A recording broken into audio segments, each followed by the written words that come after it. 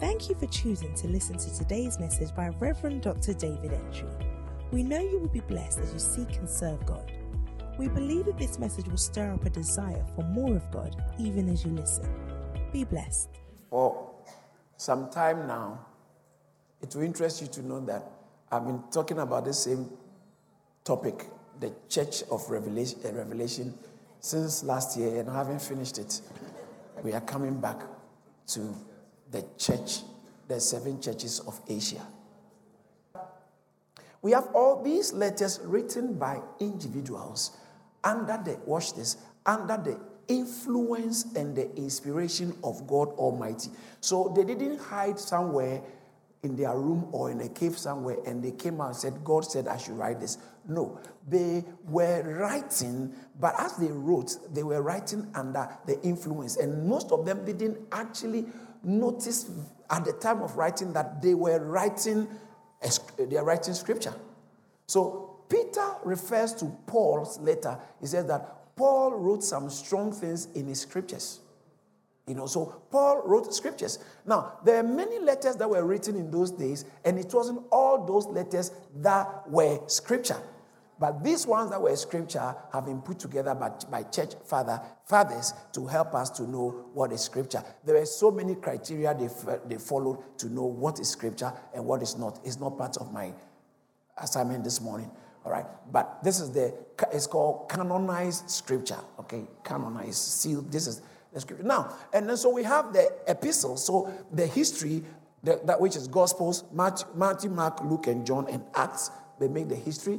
We have the epistles. And then we have one book that stands by its own self, which is the book of Revelation, the Apocalypse.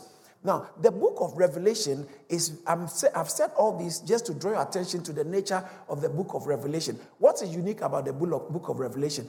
Besides the fact that it was predictive in its message, prophetic, telling us about how everything ends. Nobody knows how everything will end.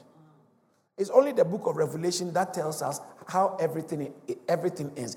And Genesis tells us how everything began. Nobody was there. But God, by his Spirit, revealed it to Moses, and Moses wrote it. So Genesis tells us how everything started. Revelation tells us how everything will end. Tell me any book that can tell you this. No human book can have the audacity to tell us how things started. Even evolution is a theory. It's a theory. It's not a fact, it's just a theory, scientific theory. It's not proven. So no book can tell us how everything started. Okay, let's say science is trying to tell us about evolution. How is everything going to end? No one can tell us. But thank God, the Bible doesn't leave us in the dark about all these things. It tells us there's a place called heaven. It tells us one day Jesus is going to return to judge the living and the dead. It tells us that when you die, it's not the end. You are going to resurrect. And some will be resurrected unto eternal damnation, others to be resurrected unto eternal glory. So all these things have been covered. But the book of Revelation is unique in itself because it only focuses and tells us about things to happen. Now, that's not the one uniqueness about it. It is unique in the sense that it was later, so to speak, written by Jesus himself. Because it was dictated by Jesus to Paul on the Isle of Patmos. John on the Isle of Patmos. So as John was on the Isle of Patmos, Apostle John, Jesus told him, write. All right. So he said, all these things you see, write in a book and send it to the churches. So as it were, Jesus dictated it to him. There are certain people called amanuenses. The amanuenses, you dictate to them and they write for you. And so Paul, some of his letters were written by amanuenses, and then towards the end he will sign it. So there are a few times you say that this was written by my own hand. Paul, it was written by Paul, my own hand. Because some of the things, in fact, there was one of the books, it was so urgent, he didn't have to wait for anybody. I think in Galatians, he just scribbled it anyhow. He was writing it because he was so angry to address a particular issue. And now, all the letters written in the Bible, they were written by apostles, apart from Revelation, which Jesus dictated it to an apostle. So an apostle was not somewhere that decided to write. Jesus dictated. He said, write. All that. So like I think Revelation chapter 1, verse 10 or verse 9 and 10, it says that all what you see, write in a book. It says that John it's not verse 10 somewhere there. What you see, write in a book. Okay, verse 11. Let's look at verse 11. He said, write this. Verse 19 said, write these things you have seen, and these things which, and the things which are, and the things which will take place after this. All right. And then verse 11 says that. Yeah, verse 11 says that I am the Alpha and Omega, the first and the last. What you see, write in a book and send it to the 7 churches. And so in Revelations, when you read it through, you always, every now and then, you come across the word, write. Because he was seeing so much, sometimes he forgot to write and he was just watching. Say, hey, write. It's not for your pleasure, it's for the church. Write and send it to the churches. So he sent it to 7 churches. Now, the 7 churches are the church of Ephesus, the church of Smyrna, the church of Pergamos, the church of Thyatira, the church of Sardis, the church of Philadelphia, and the church of Laodicea. And all these churches, he wrote a particular letter to them describing himself as somebody who does something particular and who is a particular person. All of them didn't have the same description of Christ. Every one of them, based on what Christ was about to address, he gave them a description of himself and what he does. This is very important, based on the nature of the church. Now, 5 of these churches received condemnations. Can you imagine Christ himself giving the church some letters of condemnation? You haven't done this. You haven't done this. So out of the 7, 5 received condemnations and 2 received commendations. Some received both commendations, some of the churches, both commendations and condemnation. But 2 received no condemnation, only commendation. And last week, I was talking, the other time, Church of Philadelphia, 2 churches that received commendation and no condemnation, Church of Smyrna, the suffering church, and Church of Philadelphia, the church that was in love with God. Now, we come to the last church, which is the Church of Laodicea. Laodicea. Let's all say Laodicea. Laodicea. Say it again, say Laodicea. Laodicea. Revelation chapter 3. Verse 14. Revelation chapter 3, verse 14 says that, and to the angel of the church of Laodicea, the church of the Laodiceans, do what? Write. He kept saying, write, write, write. All right. So, to the angel of the church of the Laodiceans, write. These things says the Amen, the faithful and true witness, the beginning of the creation of God. I know your works, that you are neither cold nor hot. I could wish you were cold or hot. So then, because you are lukewarm and neither cold nor hot, I will vomit you out of my mouth. Because you say, I am rich, have become wealthy, and have need of nothing, and do not know that you are wretched, miserable, poor, blind, and naked. These are very strong words from Jesus to a church. I counsel you to buy from me gold refined in the fire, that ye may be rich, and white garments, that ye may be clothed, and the shame of your nakedness may not be revealed, and anoint your eyes with eye salves, that ye may see. As many as I love, I rebuke and chasten. Therefore, be zealous and repent. Behold, I stand at the door and knock. Jesus is outside of the church. I stand at the door and knock. My God. This is serious. And knock. If anyone hears my voice and opens the door, I will come in to him and dine with him, and him with me. To him who overcomes, I will grant to sit with me on my throne, as I also overcame and sat down with my Father on his throne. He who has an ear, let him hear what the Spirit says to the churches. Say amen. Amen. These are strong words. Can you read it from the New Living Translation, Pastor, please? Verse 14. Write this letter to the angel of the church in Laodicea. This is the message from the one who is the Amen, the faithful and true witness, the beginning of God's new creation. I know all the things you do, that you are neither hot nor cold. I wish that you were one or the other. But since you are like lukewarm water, neither hot nor cold, I will spit you out of my mouth. You say, I am rich. I have everything I want. I don't need a thing. And you don't realize that you are wretched and miserable and poor and blind and naked. So I advise you to buy gold from me, gold that has been purified by fire. Then you will be rich. Also buy white garments from me, so you will not be ashamed by your nakedness. And ointment for your eyes, so you will be able to see. I correct and discipline everyone I love. So be diligent and turn from your indifference. Look, I stand at the door and knock. If you hear my voice and open the door, I will come in, and we shall share a meal together as friends. Those who are victorious will sit with me on my throne, just as I was victorious and sat with my Father on his throne. Anyone with ears to hear must listen to the Spirit and understand what he is saying to the churches. Wow. Amen.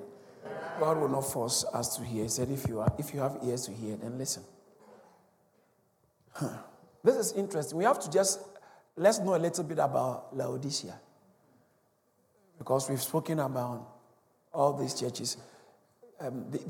These cities are actual cities that were cities in those times these letters were written. Some are still even there. For instance, Laodicea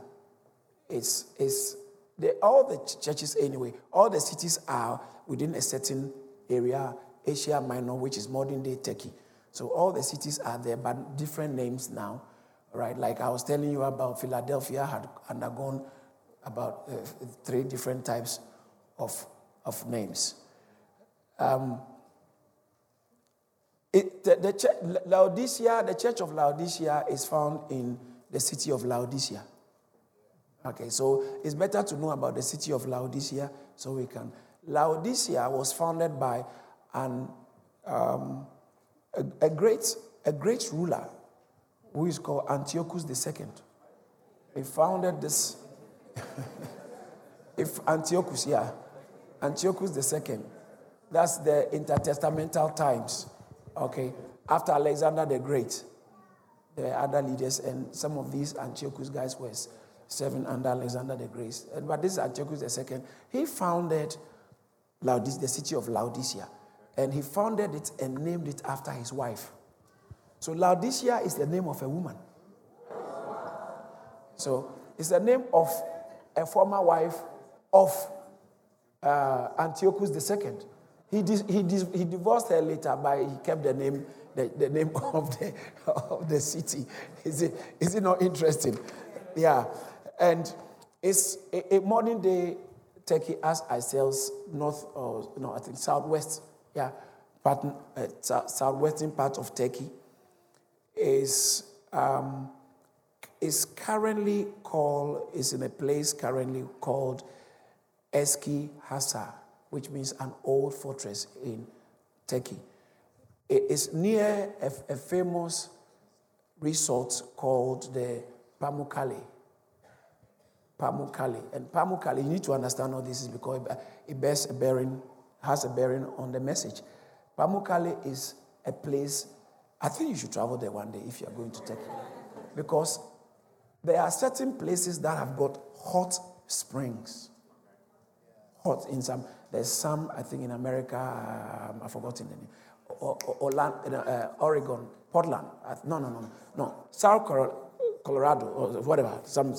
There's some in Italy, Japan, and these are hot springs. Now, springs are water that comes out from the soil, from the rocks. So you see water coming. But these are hot ones. So when you go and touch, it's very hot. It's coming out. And this particular one in Pamukkale has got... this is Pamukkale in Turkey. It means that the cotton castle, you see the hot springs? hot springs, and people go and bathe in it. Yeah, it's hot, but it comes down, it gets very warm. So people, it's a nice, and then it flows through aqueduct, through a kind of a gutter, flows through the aqueduct, and in those days, they'd have to dig this aqueduct, some of them underground, and bring the water straight into the towns. The Romans were very good at that. So this is actually in modern Turkey currently. You can go there, it's called Pamukkale. And that is Hierapolis. Hierapolis is a city near to Laodicea. So Laodicea is surrounded, that's okay. Laodicea is surrounded by 3 cities, also 2 cities. The Colossae and Hierapolis. And Hierapolis has got the hot springs.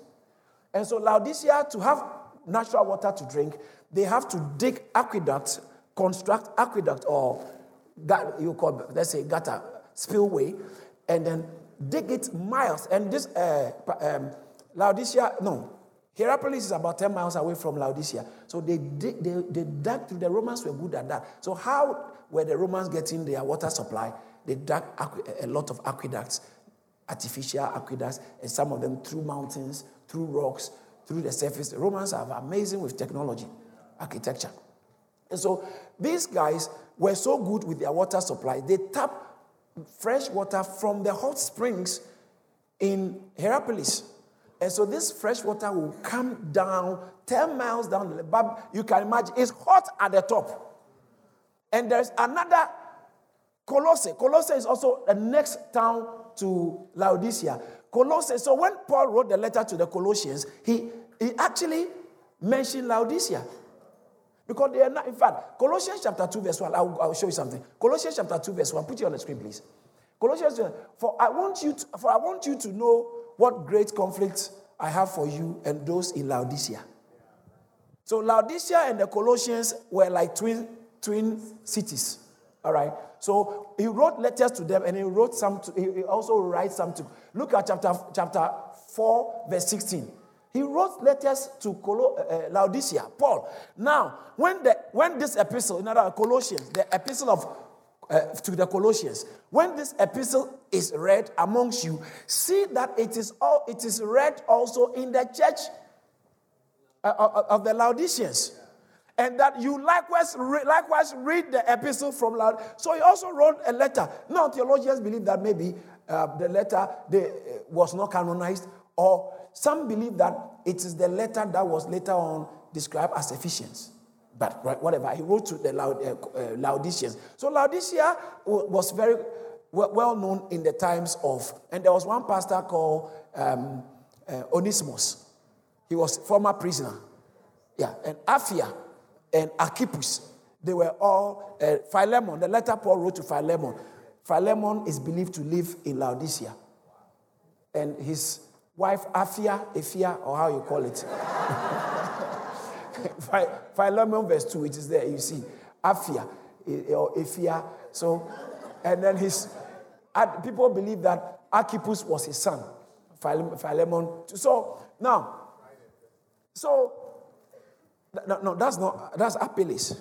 Yeah, Apelles, they tried the tested one. So, now, back to what I'm saying. Colossae and Laodicea were very close, and Hierapolis, these are 3 cities very close to each other. Hierapolis was known for hot springs, and Colossae was known for very cold springs. Very cold springs. And the Laodiceans were getting their water from Hierapolis, some of which sometimes goes to Colossae. By the time it gets to Colossae, it was very cold. But when it's coming from Hierapolis, it's very hot. And it had medicinal purposes. People had to travel and come there for rehabilitation. Come and bathe in the water for health rehabilitation or for health benefits. The hot springs, because it had it had calcium in it, and it also had sulfur. Yeah. Carbonate. So calcium and carbon, calcium carbonate in it, which was very good for health reasons. And so watch this.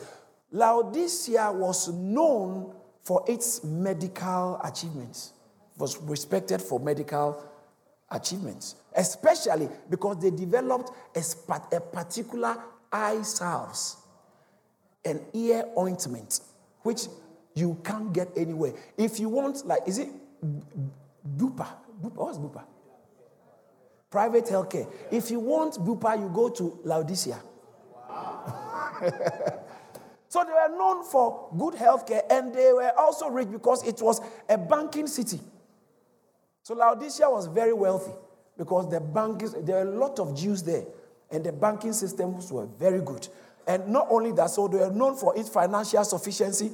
It was known for its medical attainments, and it was also known for they had a particular wool. There was a particular sheep there which produced a particular type of wool.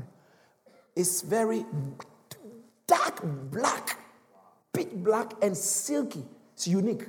And for anyone to wear that kind of wool, the person must be very wealthy. Just like nowadays, if you wear what do you call it? Fair. Is it fair? It's so those times. And Laodicea was the only place you can find those black wools.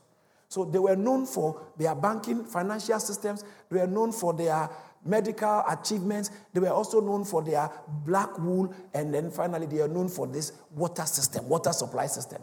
The only thing is that when you go to Colossae and you drink the cold water, it is refreshing. How many of you know that cold water is? It's just refreshing, and it quenches. And when you go to Hierapolis and you go and drink the hot water, it was very rehabilitating. It was very therapeutic. It was good. But the problem was, by the time the water leaves Hierapolis and travels down, gets to Colossae, Laodicea. If you are not a Laodicean and you go and drink the water, you are used to drinking the water from the stream, you go and drink it, the first reaction is, it will make you vomit. Because it has all kinds, some offensive, it is lukewarm, it's not cold, it's not hot, and it had an emetic effect. It was nauseating. Jesus said, you make me have nausea. Like your water. Now you can understand the tone he used. So the waters in Laodicea were neither hot nor cold. They were tepid. Room temperature, lukewarm. Is it not interesting how people come to church and said, "Oh, you are warmly welcome here." Jesus said, "Don't use warm." You should be heartily welcome. Jesus said, "Because you are warm, you are lukewarm, I will spew you out of my mouth. I will throw you out. The right Greek word is I will vomit you out. You are sickening. You make me sick." There are some churches that make heaven sick. It's going to get interesting here. They make heaven sick. And when you go to Laodicea today, it's all ruined. You only have pillars. Like when I was teaching on the church of Smyrna, he says that if you overcome, I'll make you a pillar. See the pillars there. See the ruins of Laodicea. Laodicea is nothing again because they are gone. No churches there. Jesus told them and warned them. Laodicea, do you have the pillars? Yeah. This is Laodicea. See the pillars? Most are all gone, left with only pillars. Is it not interesting how Jesus said, "Those who overcome, I'll make you pillars in my house"? Because everything can go, but the pillars usually will stand. And you see sometimes archway and doorways. No wonder he said, "I stand at the door." And they are very known for this stadium. This stadium could sit 12,000 people. Wow. They are very prosperous city. To the extent that, that region is an earthquake region. So most of these were leveled by earthquakes. In the year 16 BC. In the year 16 BC, AD, 16 AD, and 60 BC. That's okay. These are Laodicea, the ruins of Laodicea. May we not become like this. Yeah. And now all those areas are heavily Islamic. Yeah. But Jesus personally spoke to the church there. UK should wake up. Europe should wake up. God will always have his people. But is it possible that the focus and the spotlight of God will move from a city, from a nation, which used to be the center of the move of God? Is it possible? Is it possible? When you look at these ones, you can tell it's possible. Depending on those who have ears to hear. Very interesting. The church, the city of Laodicea, they were so wealthy. When an earthquake hit them in 60 AD, it hit the whole area. And so, Philadelphia, in the time of the earthquake, the Emperor Flavius helped them to build it. So they named the city after the Emperor Neo Caesarea. I told you the other time. So the emperor was very wealthy, and Roman Empire very well. So they helped a lot of the cities that were affected and leveled by the earthquakes. Right? They helped them to rebuild. All right, watch this. They helped them to rebuild. When it came to Laodicea, the emperor said, "Okay, I want to give you tax break, because you don't have to pay taxes to Rome again because of the situation, so you can build." They said, "Sorry, May, we don't need tax break. We are sufficient enough." And he said, "Okay, we want to bring you some money to help." He said, "We don't need your money. We are fine. We have enough money to rebuild our own city." That's the city. That's the city of Laodicea. So they were self-sufficient. No wonder the church in Laodicea was booming and also became very self-sufficient. They didn't need anybody. Jesus said, "You say you are rich, but you are poor. Wretched." 5 strong words. Poor, wretched, blind, naked, and miserable. Miserable. They thought they were fine. And Jesus said, "I know your works." So this is the background to the church of the city of Laodicea, whose condition ended up becoming the same condition of the church. Now let's go back to the text. To the agent of the church of Laodicea, right? These things says the Amen. When he came to Laodicea, he describes himself as the Amen. He describes himself as, "Tell them this is, I'm Amen." Amen is talking. Can you imagine? What's the meaning of amen? Amen means may it be so. Before I do that, Laodicea means that it's 2 words, Laos and Dicea. Okay, Laos, we get the word laity, people, and Dicea, idea. So it was the ideas of the people. Laodicea, the ideas of the people, the ruling of the masses. It's like a religious democracy.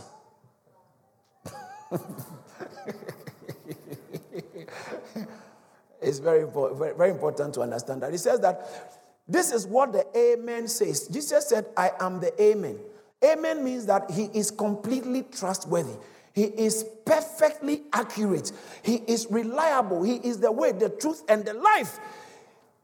When he says anything, it is true.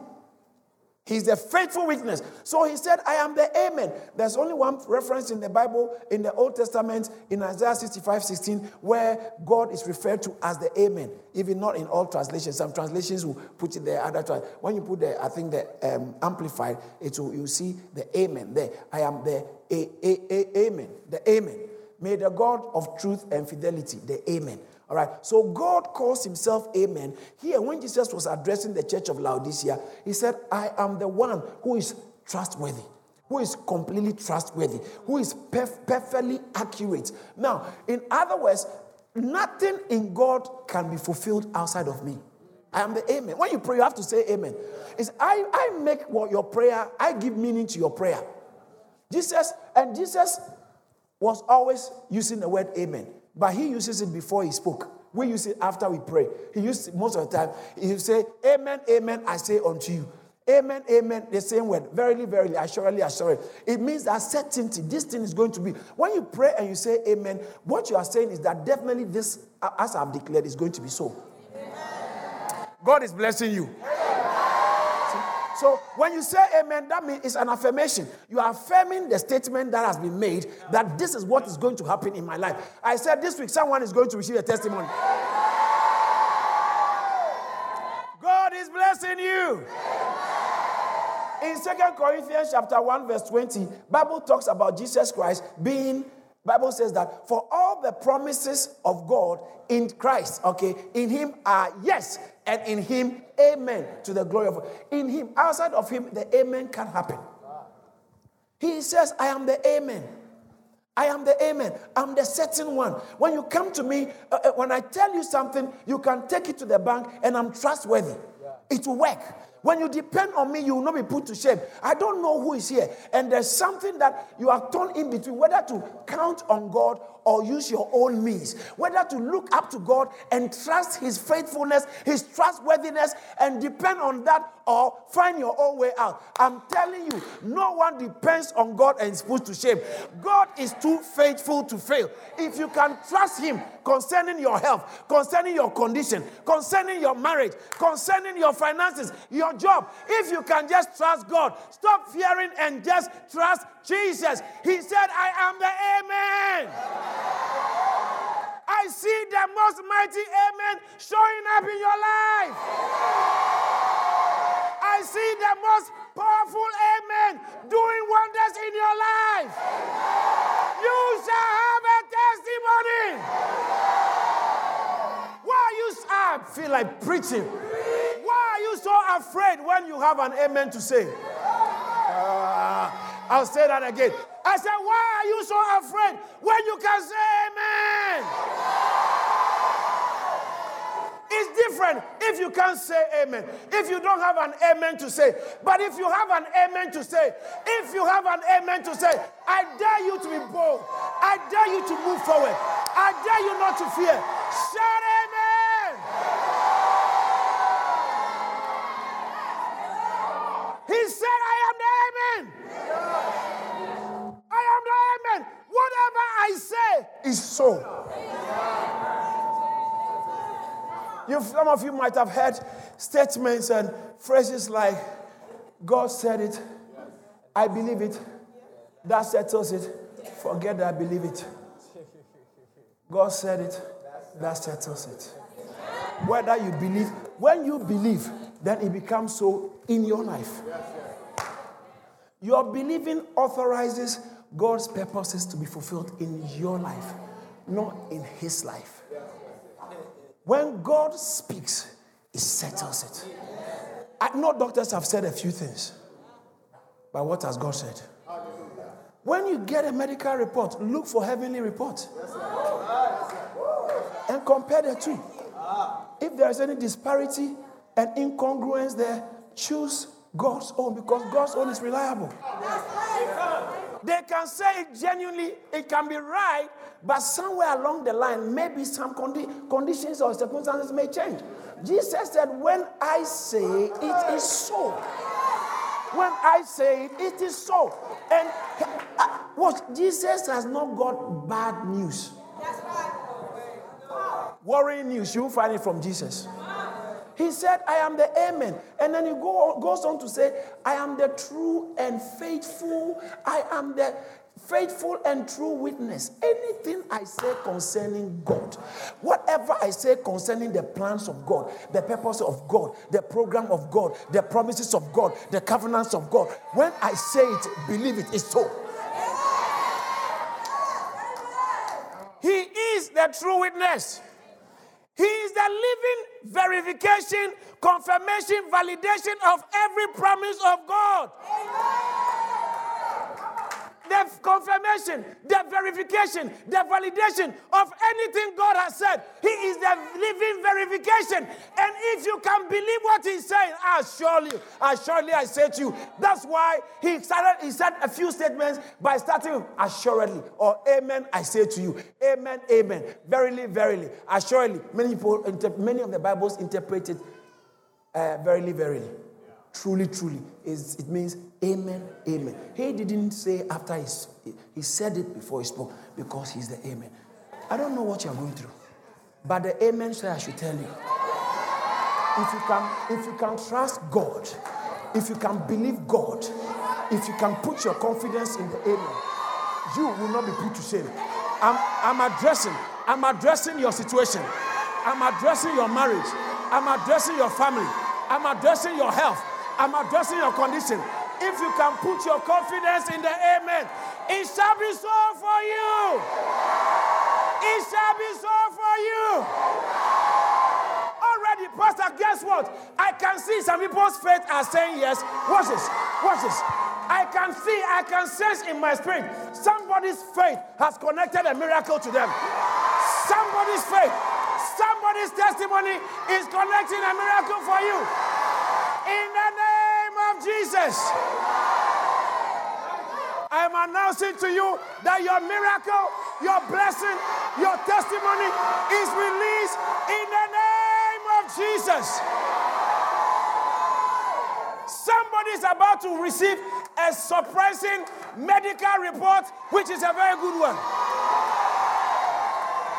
I see God overturning a certain negative medical condition. I see God going ahead of somebody and giving you a major breakthrough. I'm not talking about next year, this year, this month. Hey, before the end of this month, before the end of this month, before the end of this week, I prophesy over your life that the amen will do one of his wonderful things over your life in the name of Jesus. Shout a believing amen. Please be seated. I am the amen. Well, listen, I got to say something. In the message, you realize they are so proud, they are not willing to humble themselves to receive help. You know, when you ask for help, it's kind of humbling. Asking for help can be very humbling. Receiving help can be very humbling. I remember years ago, a Russian submarine had a crisis under the sea. And the Americans, or I think the British, NATO also said, we can help to recover or bring the people, salvage everything or whatever to help. Russia said, we don't need your help. The people died under the deep. The submarine never came back because they refused to receive help. There is a way where pride can block you. Jesus said, you have a name that you are rich, but you are poor. He said that, come to me and buy gold. I'll show you. You who trade in gold, who trade in so much wealth. He said, you are poor. Come and buy from me. There is a way where grace can locate people who have a humble heart to receive from grace. As I grew up, I've realized that God is not eager and in a hurry to prove his godness to anybody. If you're really God, then if you're really God, God has not got interest in proving anything. You will meet him later. Oh yeah. On the other side. You will meet him later. It's very important.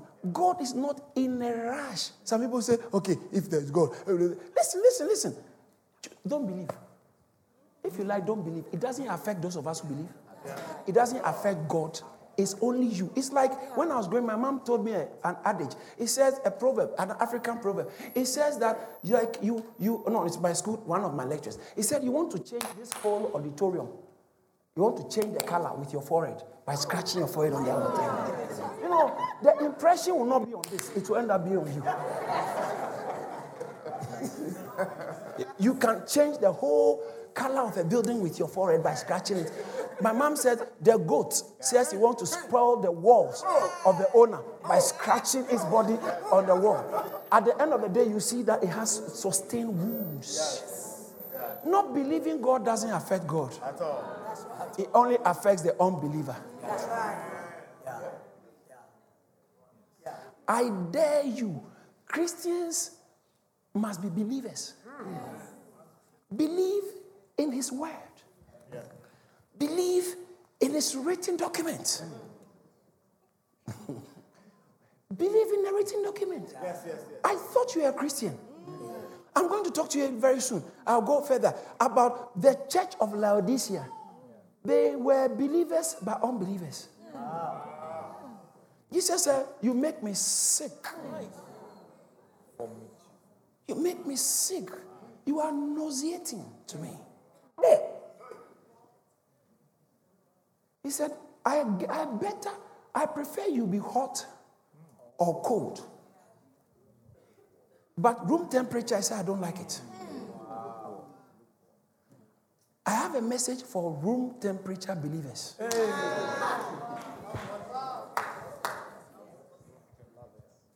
The room temperature Christians who want everybody to be clapping for you and accept you. And you know so much that you don't need anyone to teach you much. You know all the Hebrews and the Shebrew, the exegesis.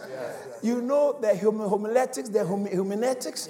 You know everything. You know you know about eschatology, Christology, hamartiology, soteriology, angelology. You know about bibliology. You know everything. You know all the and you even have added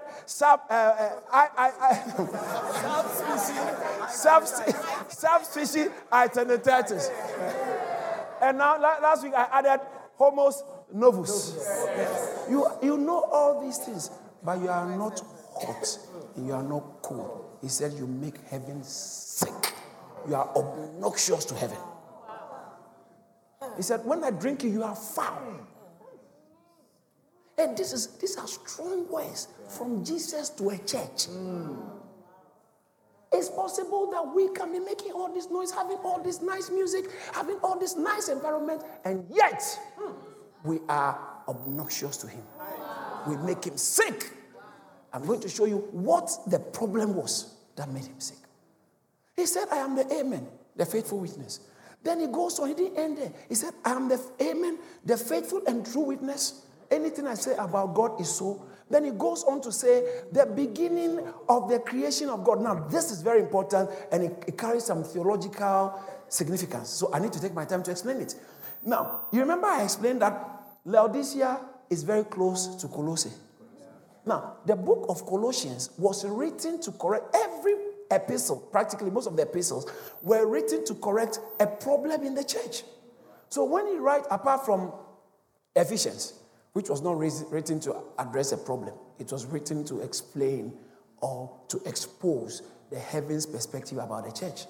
But all of them, the Galatians was written to correct the grace and law. They are mixing the two together. Romans, to sort out the legalism or legalities about being born again, being a Christian. All those things were written. And so Colossians was written to clear the air about the deity of Christ and the humanity of Christ. Because there are some people who came up. They are called Gnostics. Gnostics, knowledge. They know. They feel they know everything. They know everything. And they said that Jesus is not God. So that was the problem in Colossae. So they were challenging and they didn't believe in the deity of Christ. So Paul had to write a very strong letter defending the deity of Christ in Colossians. So in Colossians chapter 1, right from the early parts of Colossians chapter 1, look at from verse 15. He started talking about Christ, who Christ was. Verse 15, he said, he is the image of the invisible God. How about that? Yeah. The firstborn of over all creation. So that same thing he said about the firstborn. Now, the word firstborn talking is not about he was created. Before anything was created, it's like in the beginning was the word was with God, and the word was God. Nothing was made that was made without the word. So anything that must be made had to be made through him. Yeah. He said, and he says that nothing was, back to Colossians chapter 1 verse 15, please. Colossians chapter 1 verse 15, it says that he is the image of the invisible God, the firstborn over all creation. 16, let's keep going. For by him all things were created, that are in heaven and that are on earth, visible and invisible, whether thrones or dominion or principalities or powers. All things were created through him and for him. He's not beginning to throw a bit more light on Jesus being the firstborn of creation. He said everything was created through him. And for him, it belongs to him. That's a serious thing about Jesus. Now go to the next verse and see. He says that, and he is before all things, and in him all things consist. I mean, this is serious Christological submission. Yes. It's a very serious one. Any church that gets this wrong is not a Christian church. Now, I'm taking it further and I'll explain something to you in a minute. Go to the next verse. He is the head of the body. That's the church. So the church is the body, okay? He's the head of the body, who is the beginning, the firstborn from the dead, that in all things he may have the preeminence. When we come to church, he may have the preeminence. He's in a different class. Forerunner, he's ahead, he's above. We don't bring him to the class of your challenges. Because you are going through this, Christ has disappointed. My friend, leave him out. Wow. Oh, how can you bring the queen, lower her and say, okay, we should also vote? No, don't bring her into politics. Even though she's a constitutional monarch, she's not subject to voting. Yeah. Jesus is in all things, he must have the preeminence when it comes to the church. Do you know how a church becomes lukewarm? Because they are so close to Colossae. That was the problem they were having. They were having this. Their theology has become warped. And Jesus said, you see, a church that loses its theology. You see, sometimes we make noise about, oh, a church has done this, a church has done this, a church has done this. Please, let's stop focusing so much on that. And let's first of all examine its cardinal theology. Then the theology would then, the doctrines would then flow over, spill over into their teachings. Or their behavior and their belief and their behavior. So when you see some behaviors in a church, check the fundamental theology and the doctrine. It's important. It's important. I mean, you can't bully me to say fornication is all right. I know you like it, you are doing it, you live in it, but I can't change my confession because he's the amen. What he said. Some people are not happy at all. I think I should go more into that.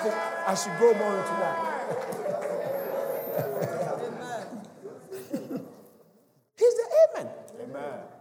So when a church begins to compromise, and what happened in the church of Colossae, which has spilled over into Laodicea, was that they began to err in their Christology.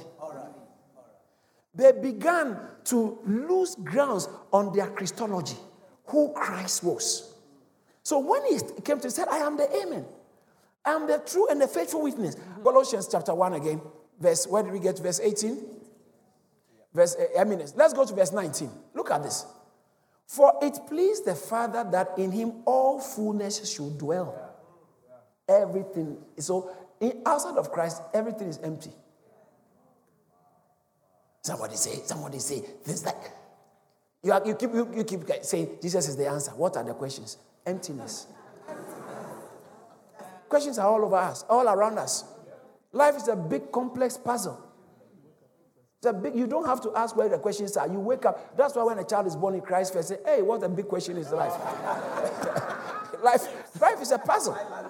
And the older you grow, you find out life is very complex. Very interesting. He said that I am the beginning and the beginning of all, the beginning of the creation of God, which means that the beginning, the word beginning, is not like the start per se. It means the leader, the originator, the source.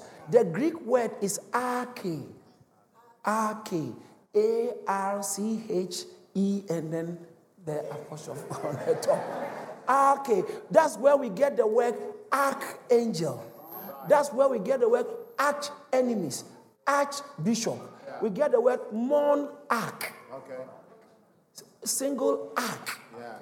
Archy, the one above all, monarch, archangel, archbishop, arch enemies, and oligarchs. Yeah. Oh. Yeah. Oligarchs, few who are on the top. Yeah. Arch has to do with the top one, the topmost one. So that arche, it's in the beginning. When the Greek Hebrew word said in the beginning, that word beginning is arche, in the beginning. The Greek word arch, that's where we get all those arch, anything connected, arch. The above everything else, the source, the leading, the origin. So when he says that I am the arche of the creation of God, Revelation chapter 3, verse 18, he says that I am. No, verse 18. No, it's not verse 4. Faithful, beginning, the first, thank you, verse 14. Beginning of the creation of God, the arche of the creation of God, the source of the creation of God, the origin of the creation of God. Without me, you won't find God. And everything God created finds meaning through me. Because I am the origin. I am the mastermind. Wow. I'm the head. I'm above everything created. Wow. Can you imagine how he gives this description to himself before he addresses the church that has become apostate or the church that has entertained damaging theology or Christology? Wrong Christology that has affected their passion for God. They are cold towards God, or they will not reject Christ and they will not burn for him. They are just there. Just there. Like they are water. Like the water of Laodicea. You can't just drink it and enjoy it. When the water is hot, you know you can get some tea and some stuff out of it. When it's cold, you know it can relax you. But what is this room temperature one? What is this lukewarm? Tepid. What is it? What am I going to do with it? Jesus said, you are of no use. You are foul. And your foulness has to do with you being... Look, let's look at the text. Go back. Verse 15. I know your works, that you are neither cold nor... Can you imagine? He said, I know you. I know you. Tell somebody, God knows you. God knows you. Tell another person, God knows you. God knows you. He said, I know you. I know you. I know who you are. I know what you do. I know where you live. I know what you have been thinking. He said, I know you. He said, I know you. I know you. He said, I know. You may not think I'm aware, but I know you. You see, you think you are something, but I know you. Like sometimes a wife will tell people that, oh, ask my husband, don't mind him. My husband, if he tells you, don't mind him. No. Your wife says, no. You are not like that. Forget it. You can't do it. You are not like that. You will forget. You let me, tell me, I'll remember. My husband will forget. He says he won't forget, but he will forget. I know my husband. See, sometimes we have opinion of ourselves, which is far from the truth. All right. He said, I know your works. That's a very strong. That got my attention. I know your deeds. I know you. I know what you are. And he said, interesting. Do you know how he knows them? He said, you make me sick. You make me vomit. You are nauseous to me. I know you. You think you are cool. You are not. I know you. Back to the text. He says, I know your works, that you are neither cold nor hot. I could wish you were cold or hot. So then, because you are lukewarm, you see the word tepid, you are lukewarm, neither cold nor hot, I will vomit you out of my mouth. I'm going to throw you out of my mouth. That starts to imply we are in his mouth. That's interesting. We see, Jesus has got nothing to say but through the church.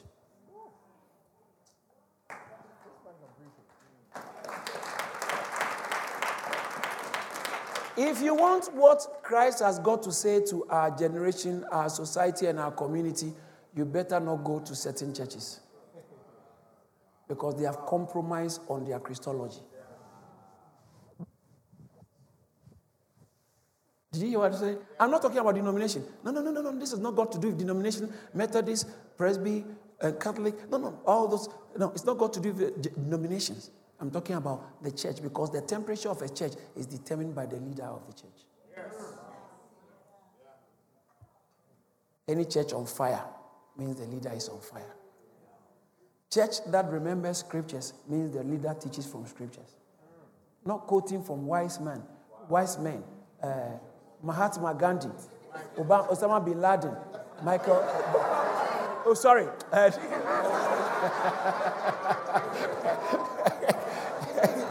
I actually was going to say Saddam, no, the other one, Barack Obama, and I said Osama bin Laden. Why should I even think of Saddam, Barack, and all right? Barack has said this. Winston Churchill said that, and this said that. It's good. Some of them may. Madiba said this, and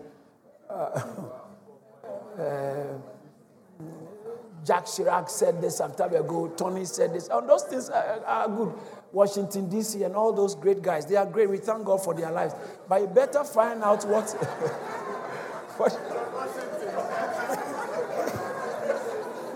What did I say? Did I say Washington?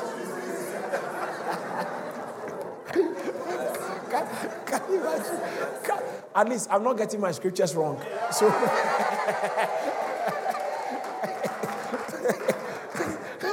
That's a very bad one. I said Washington, D.C. Sorry, guys. But you understand what I'm trying to talk about. What who says don't matter. I'm telling you, when it comes to the grand scope of things. There's nothing any wise man has ever said which there is no better version here. Pastor, dig for it. Dig into the text and pull it out and tell them that's here the Lord. There's nothing any wise man anywhere has ever said which hasn't got better advanced versions in the text of Scripture. But there you go. He said, you are neither cold or hot. And because of that, I will spew you out of my mouth. Because you say, it's getting, oh man, let me just run. Because you say, I am rich, have become wealthy, and have need of nothing. Remember? See, the Laodiceans, they don't need any help. I don't need anything. And it has become the same condition of the church. Now, that information I gave you was a historical information about the church, about the city of Laodicea. But interestingly, the condition of the city has become the state of the church. So now the church, Jesus is telling them, you say you have become rich. He said, because you say, I am rich, I have become wealthy, and I have need of nothing. They are known for their wealth and their health.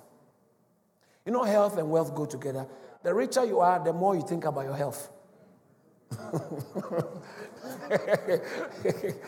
They go together.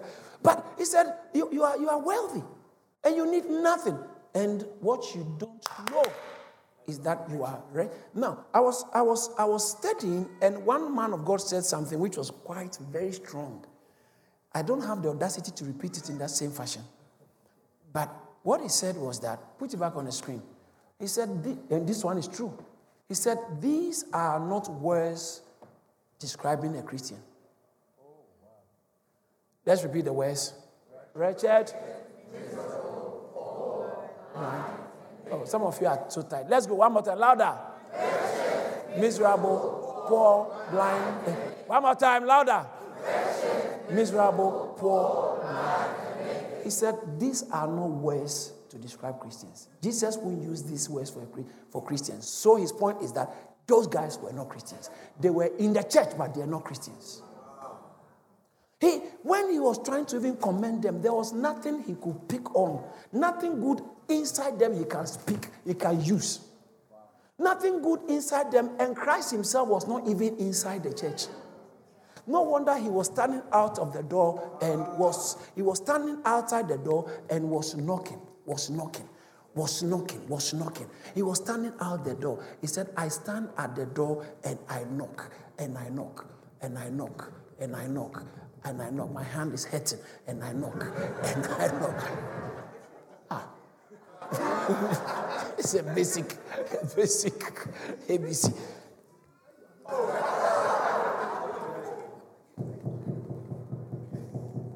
He said, I stand at the door.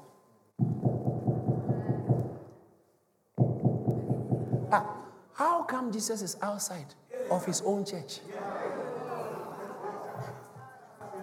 Because they kicked him out by their doctrine, by their teachings. But it's interesting.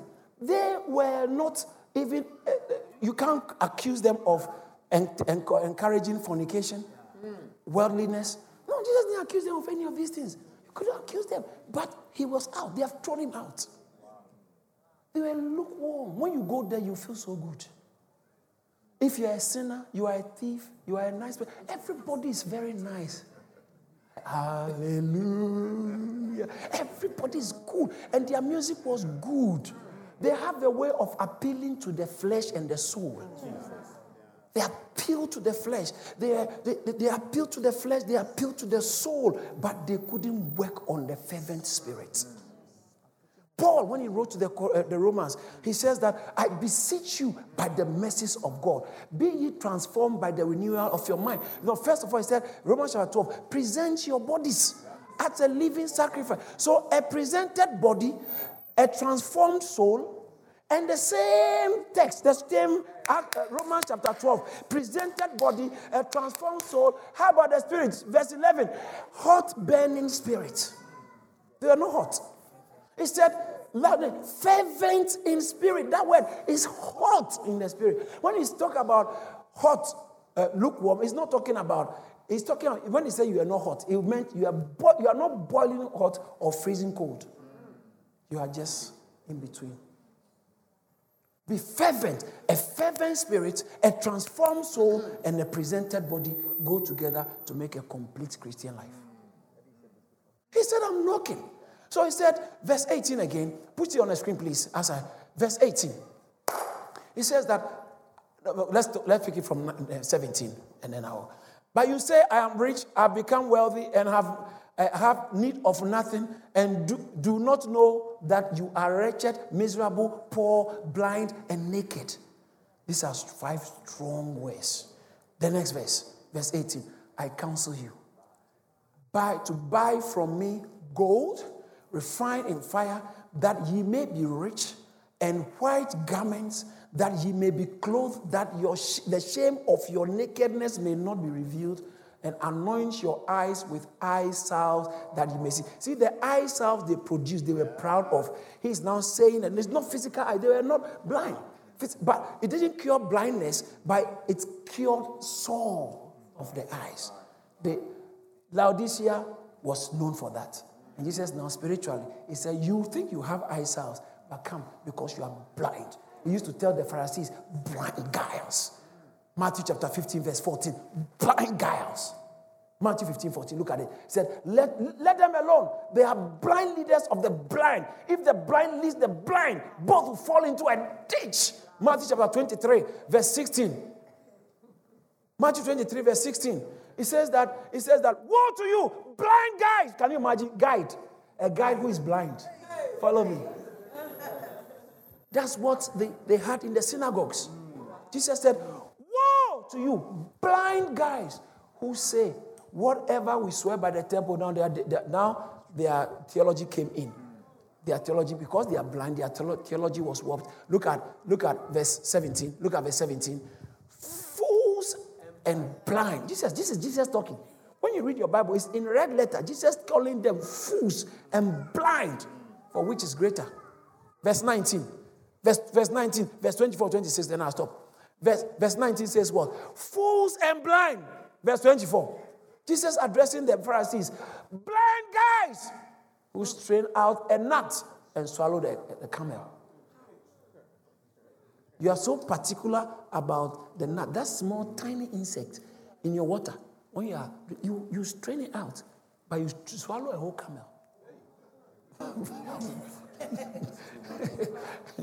He said, you are bothered about the dots and the tittle, but you have forgotten about a whole sentence that is wrong. A whole sentence is wrong, and your focus is on a dot and a comma which is not there. The whole sentence is wrong. Verse 26. Blind Pharisees. Let's all say that together. Blind Pharisees. Say it louder.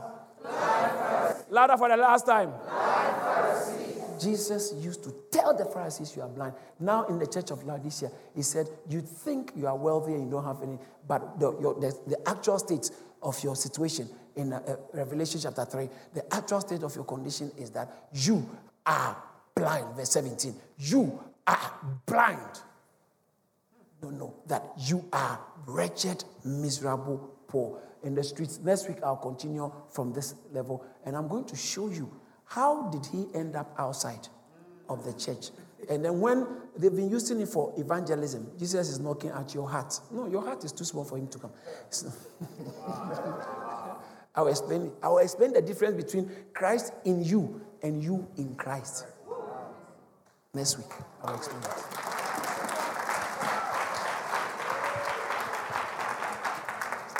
Blind guys. Oh Lord, that you will help us not to be lukewarm.